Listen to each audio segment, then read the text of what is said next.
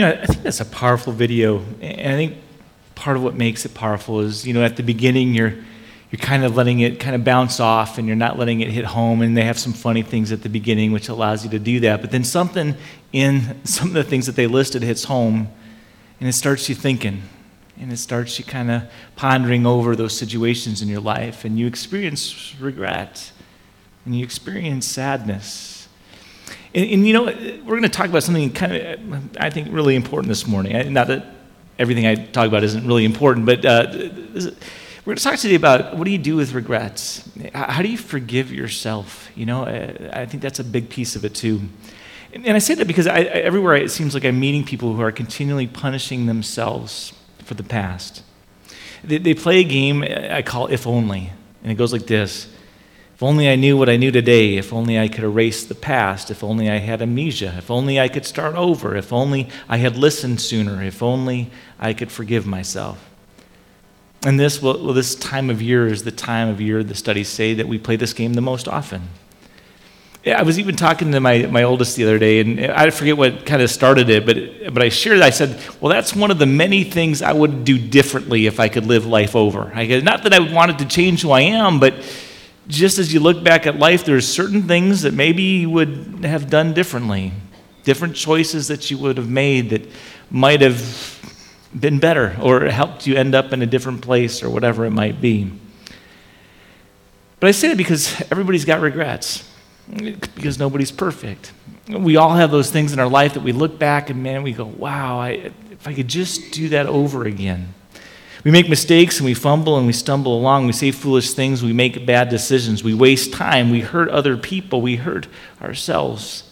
I guess it's kind of the idea behind so much of the New Year's resolutions, right? This year we're going to do it differently. And it's not always just about our weight. It's about the way we live our life. It's the way we treat other people. It's, if we're honest, if we get real in the nitty and the gritty, right, with the New Year's resolutions, it's being a better person for the people in our lives. But it's just, to be honest, the consequence of sin. You cut yourself and you bleed. That's a natural consequence of doing that. And there are natural consequences to sin as well. When you violate your conscience, you automatically have regrets. And you need to hear me say this. God never meant for you to live that way. If you remember, way back in Genesis, God created you and he put you in this perfect environment, the Garden of Eden, and he said, I want you to enjoy life, and I want to walk with you in the garden, I want to hang out with you, and I want you to do kind of the work that I've given you to do, and it's going to be awesome, it's going to be fun. But then they made some mistakes, just like we make some mistakes today, and we're just not meant to carry that load of guilt. We're not meant to carry that kind of stuff with us every day as we go through life. We're just not meant to carry the regret. I think that's why the psalmist said in Psalm 32:1, he says, blessed is he, or blessed is the one whose transgressions are forgiven, whose sins are covered over. One who's actually forgiven, where you can be just who you are, where you can be open and honest, and there is nothing hiding anymore. Just imagine what that's like.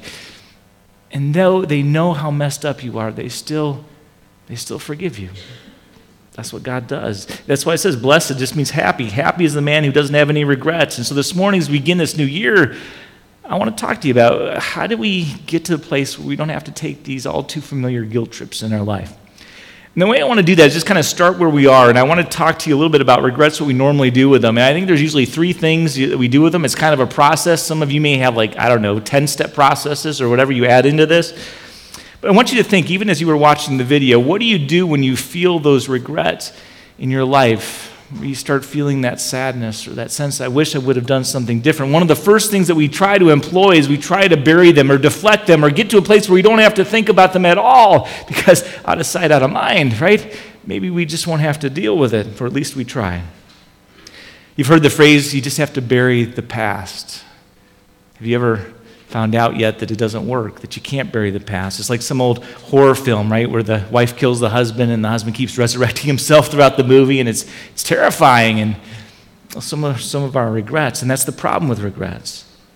You bury them, or you try not to deal with them, you try just to push them away so you don't have to think about them, but your past resurrects itself, often at the most inopportune times. You don't want anybody else to know. There they are rearing its ugly head, and now everybody knows. Or now nobody but you knows, but you're in there in your room and you're spending hours by yourself going over the past. But still we make mistakes and we try to bury our regrets, and we do that by minimizing them. Sometimes we say, it's no big deal. It wasn't that bad. It's not like I'm that guy over there. I'm doing good. I mean, if I compare myself to other people here, I'm doing all right. Or we rationalize them. We say things like, lots of people have done it, right? I'm no different than they are. That's where as parents we come in and say, hey, if they jump off the bridge, would you jump off the bridge?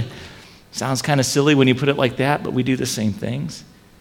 Or sometimes we even try to compromise them. We feel guilty, so what do? We just lower our standards. You do something that you know is wrong and you're feeling really guilty about it. But instead of feeling bad, you just say, well, it's not really wrong anymore.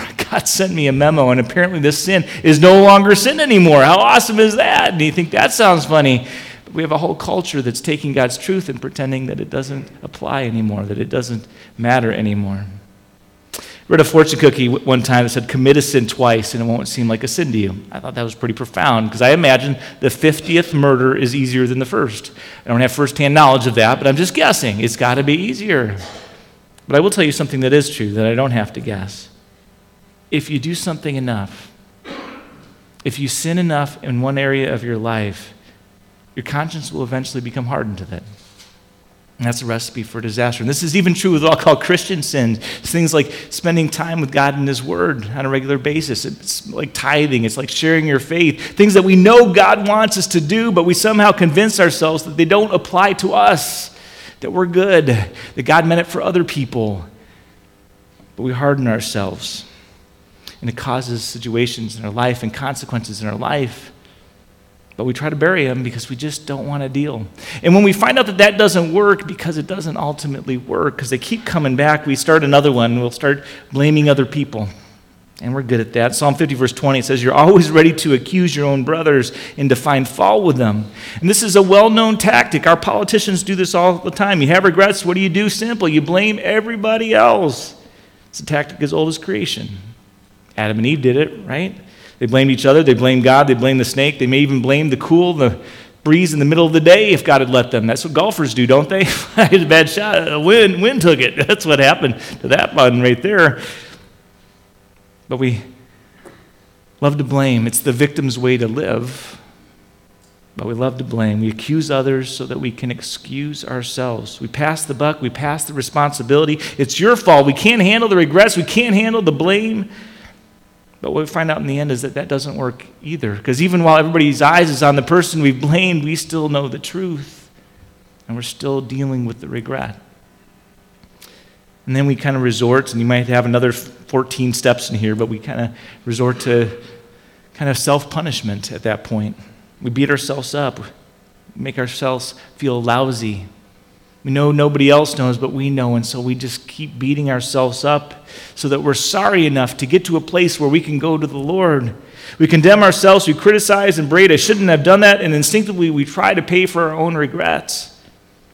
Psalm 38, verse 4 and 8, David says, and I love this, I'm drowning in the flood of my sin. And if you can get real for just a second and just think through some of the regrets that you have in life, especially over some of the things that you've done, you can feel like this. I'm drowning in the flood of my sin. It's a sin that I keep confessing to God, but I still feel lousy.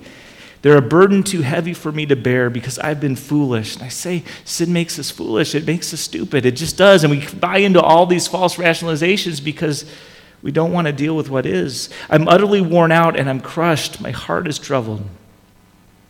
Now, David had just committed adultery and murder, so it's no wonder that he was feeling this way. But he starts trying to pay for it himself. Punish himself, beat himself up. I'm no good, I'm lousy. And that's what we do. We instinctively try to pay for our own guilt.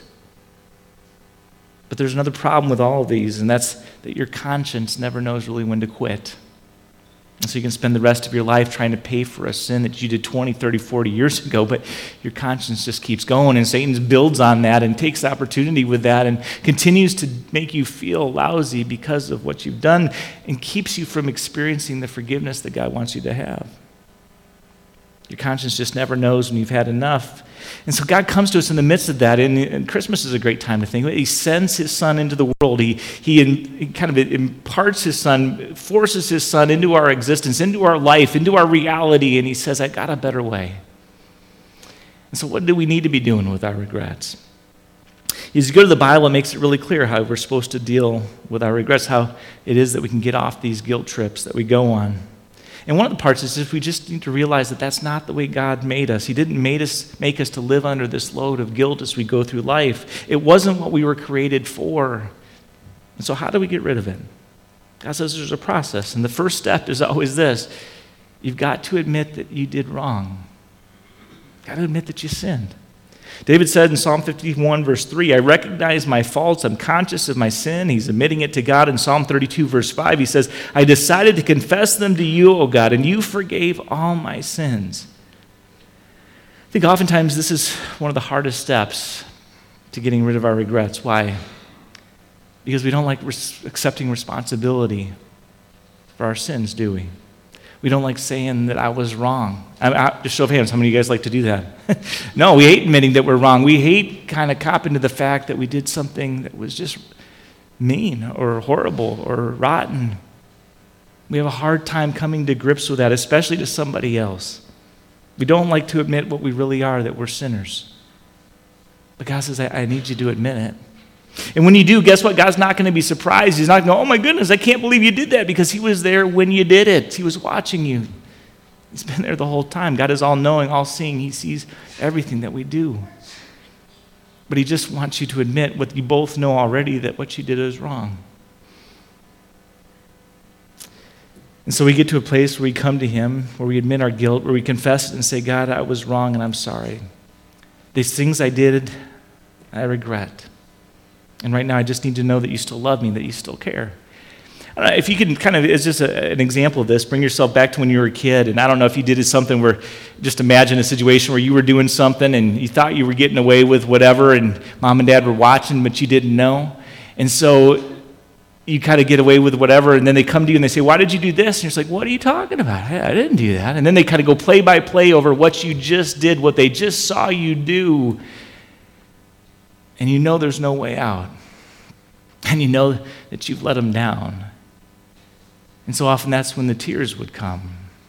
And that's when the I'm sorry would come. And at that point, what you just wanted to know is that mom and dad still loved you and that they would forgive you. And that's what God promises to do every single moment of your life.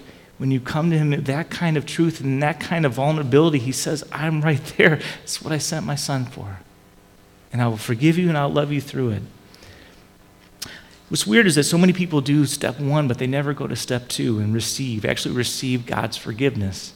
I meet people all the time that are continually confessing their sins, but they still don't feel forgiven. Why? Because they don't go to step two and actually receive the forgiveness God won for them. Remember when you were a little kid, and I used this example before, but there's an Etch-a-Sketch board, right? And you had little knobs, and you could draw whatever, although I kind of watch the commercials sometimes and just wonder at how they could actually draw some of those things with those two little knobs. But whatever, when you made a mistake, and you absolutely would make a mistake, you could turn it over, shake it up, turn it back, and it was absolutely clean again. And you can make more mistakes, right? And then you shake it up, and you turn it, and it would be good again. In Romans 8:1, it says, there is now no condemnation for those who live in Jesus Christ. This is the Etch-a-Sketch verse of the Bible.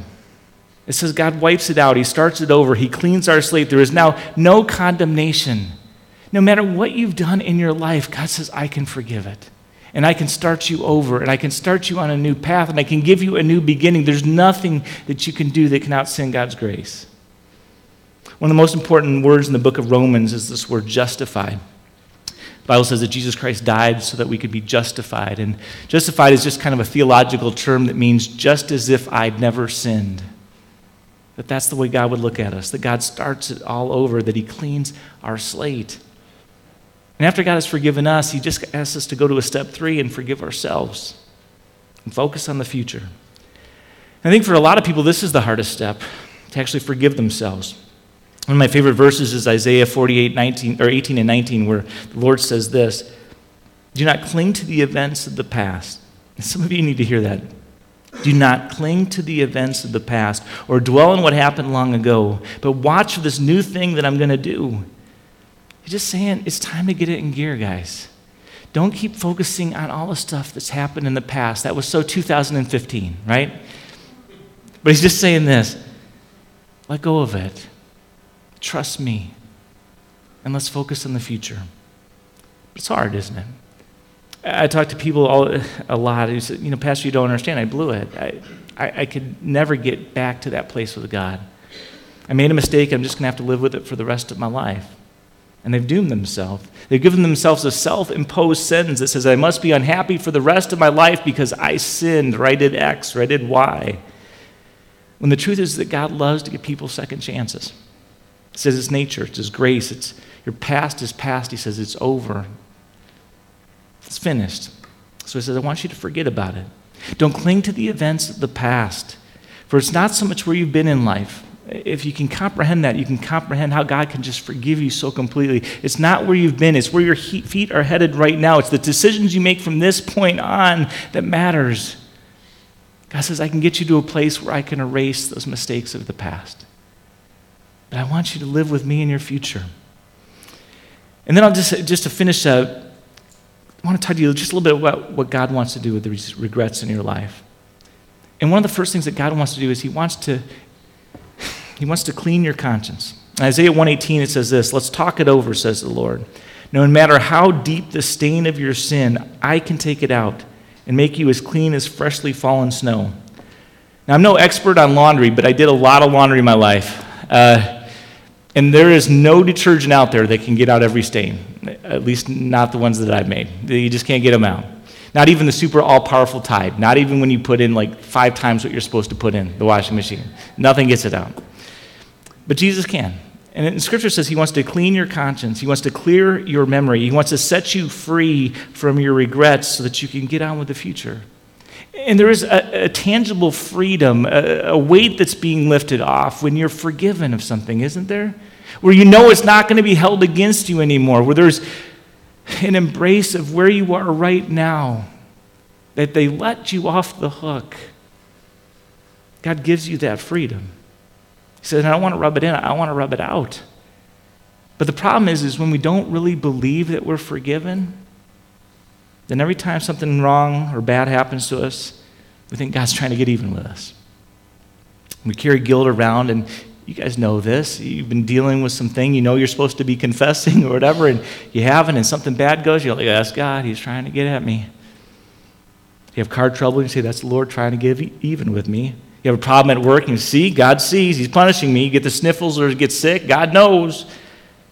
But hear me say this, God does not operate that way if you're a Christian. It says, for all those in Christ, there is now no condemnation. He does not operate that way if you believe in Him. In Jeremiah 31:34, it says, I will remember your sins no more. I think it's one of the most amazing verses of the Bible. It says God forgets. He chooses to forget. And I know you'd say, hey, Pastor, you don't understand. He's the creator of the universe. He doesn't forget anything. And you would be right. He doesn't forget anything except for one thing. He chooses to forget your sins when you confess them. That's what He says. I will remember your sins no more. And when a sin is forgiven, it's forgotten in God's eyes, which is the most complete form of forgiveness. It says, I will hold nothing against you, not even the memory of it. As an example of that, I know there's a lot of you that have gone through the pain of separation and divorce in your life. And a relationship has ended. And some of you have regrets about that. And you've committed them to God, and you said, God, I admit it. I blew it. I made a mistake. I was partly at fault. Please forgive me. And you know what? If you've done that, God says, I do. I forgive you. And when you get to heaven and you say, God, about that divorce, He's going to say, what divorce? You're completely forgiven in my sight. There is now no condemnation, no charge against you. The Bible says that Jesus Christ on the cross paid the penalty for all our sins, the ones we did yesterday, the ones we'll do today, the ones we'll do tomorrow. They're paid for. The word that Jesus used on the cross meant it is finished. It is paid in full. You don't owe anymore. Why? Because He paid the price. And so He wants to clean your consciences, but then He also wants to change your character. A lot of us are afraid of that one. But let me just say it this way. God loves you exactly the way you are, and you need to hear me say that. But He also loves you way too much to let you stay that way. And all of us, we've already considered New Year's resolutions. We've already thought about things that we could change in our life. We already know that there's changes that need to be made or that we want to make. And God's just saying, I want to help you do that. I want to help you grow. I want to help you become the person that you want to be, that I want you to be. Which, to be honest, is pretty awesome news, knowing that God can help us. He wants to help you change. He's not interested in condemning you. He's interested in changing you for the better. A New Year's Day in 1919, one of my favorite examples. I guess that's why I share it all the time. Georgia Tech played the University of California in the Rose Bowl. For all you Pac-12 fans, it was fun watching Stanford beat up on another Big Ten team. Shortly before halftime, a man named Roy Riegels recovered a fumble for California. Somehow he became confused and he started running 65 yards in the wrong direction. A teammate tackled him just before he would have scored for the opposing team. And California attempted to punt, Tech blocked the kick and scored a safety. And the team headed off the field and went into the dressing room down 2 points. As they sat on the bench, Roy put a blanket around his shoulders, sat down in the corner, put his face in his hands, and cried like a baby. Coach Nibs Price was silent. No doubt he was just trying to decide what to do with Roy. Everybody just sat there in silence. When the timekeeper announced 3 minutes until the end of the half, Coach Price looked at the team and simply said, "The same team that played the first half will start the second." Players got up and they started out, all but Roy. He didn't budge. The coach looked back and he called him again, but still he didn't move. Coach Price went over to Roy and he said, "Roy, didn't you hear me? The same team starts the second half." Roy looked up with tears in his eyes and said, "Coach, I can't do it. I can't do it. I've ruined you. I've ruined the University of California. I've ruined myself. I couldn't face that crowd in the stadium right now if my life depended on it." Coach Price reached out his hand and he put it on Roy's big shoulder and he said, "Roy, get up and go on back in. The game's only half over." And so Roy went back in and he played that second half, and everybody who saw him play that day say he played the greatest game of his entire life in that second half. The reality is that we've all made mistakes in our life. We've all picked up the ball and run in the opposite direction, and we've all caused ourselves struggle and frustration, and we've all stumbled ourselves along. And we get to places sometimes where we get so ashamed, I don't feel like I can try anymore. I don't want to even give it up. I don't ever want to try again. But that's when God comes over to us and he wraps us up in his big arms and he says, "Get on and get back in. The game, your game of life is only half over." I share this stuff with you today because this forgiveness that God gives us through Jesus is such a big deal. It's why we make a big deal of Christmas. It's why Easter's such a big deal. It's one of the most important things I can give you as a pastor is realizing, embracing this forgiveness that God won for you. And my prayer is that you receive it today, that you just get vulnerable before God and that you don't just push it away so you don't think about it, but just get healed so that you never have to think about it. That you let him forgive and renew so that your 2016 can be the best year ever. And that's my prayer for you guys today, and pray in Jesus' name. And all God's people said, amen. Let us pray. God, we love you so much. And, as we stumble and bumble through life, Lord, it's hard sometimes.